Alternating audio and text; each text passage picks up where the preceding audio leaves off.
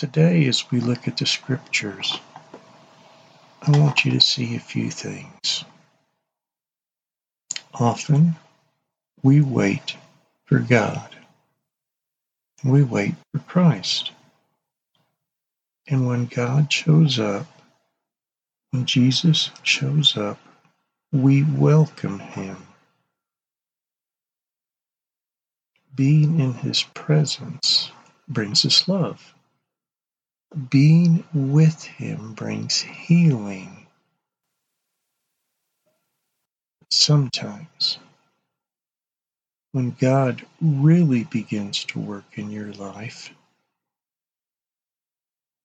we avoid him. And I think that's what's happening with you right now. That God is working in your life to a level that you can't explain. God's asking you to do something that seems to be impossible and beyond your strength and ability. And here's the truth. It is beyond your strength and ability. It only happens when you have faith and you are obedient to his calling upon you. When we read this passage of Scripture, I want you to also see something and know something. Starting in 1998,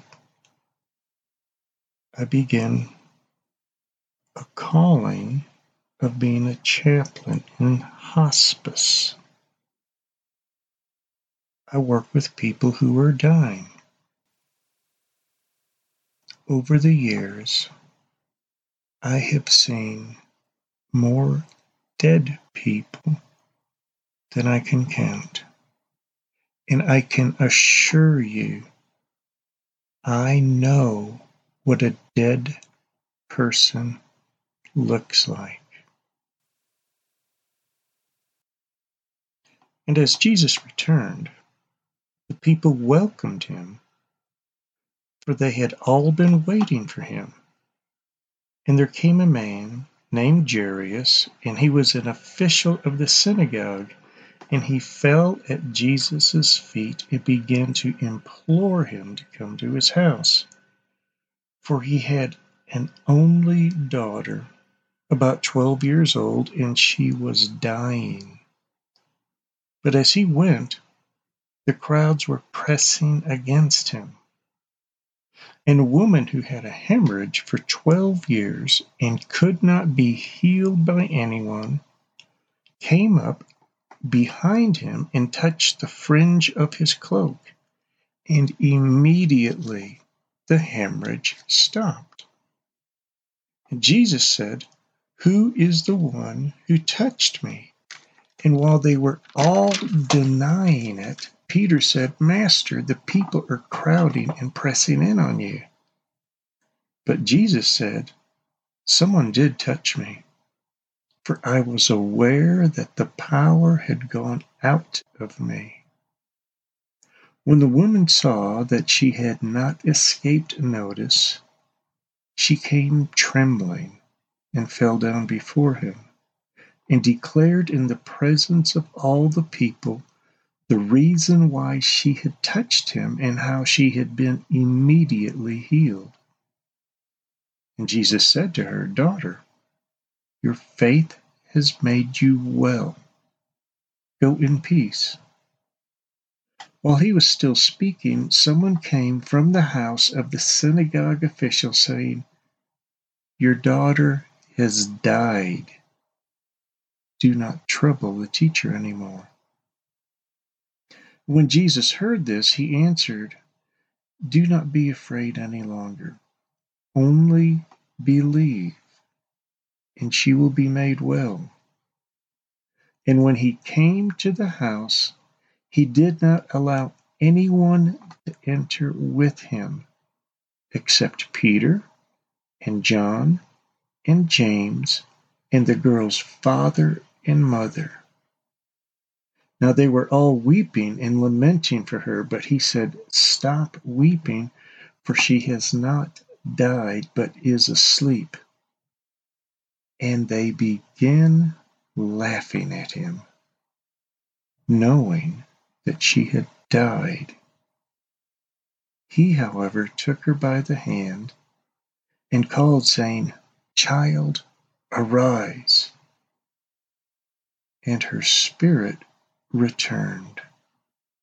And she got up immediately, and he gave orders for something to be given to her to eat. Her parents were amazed, but he instructed them to tell no one what had happened.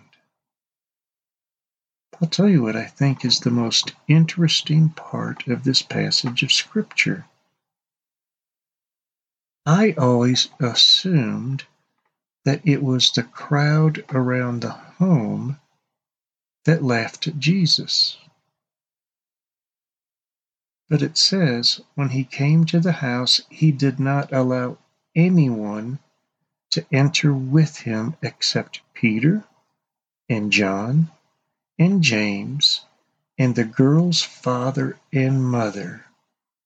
Now they were all weeping and lamenting. But he said, "Stop weeping, for she has not died, but is asleep."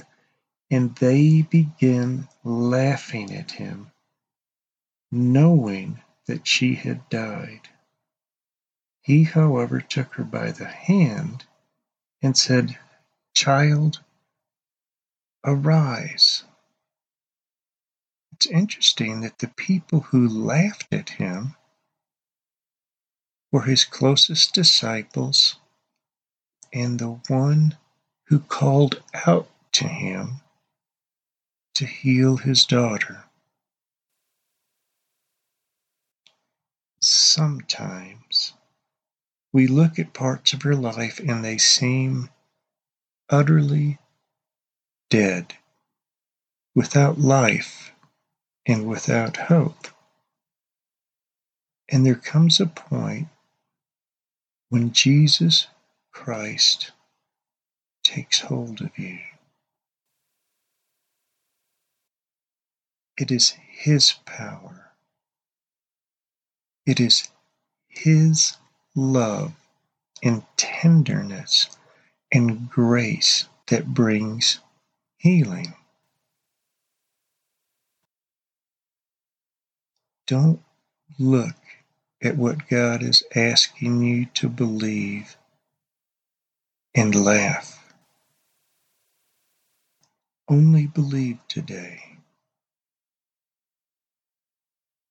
and the Spirit will return to you. Father, thank you for your child. Thank you for giving them faith today. And while they look at something that seems to be utterly dead and hopeless, you are life, Father. Restore them today. Amen.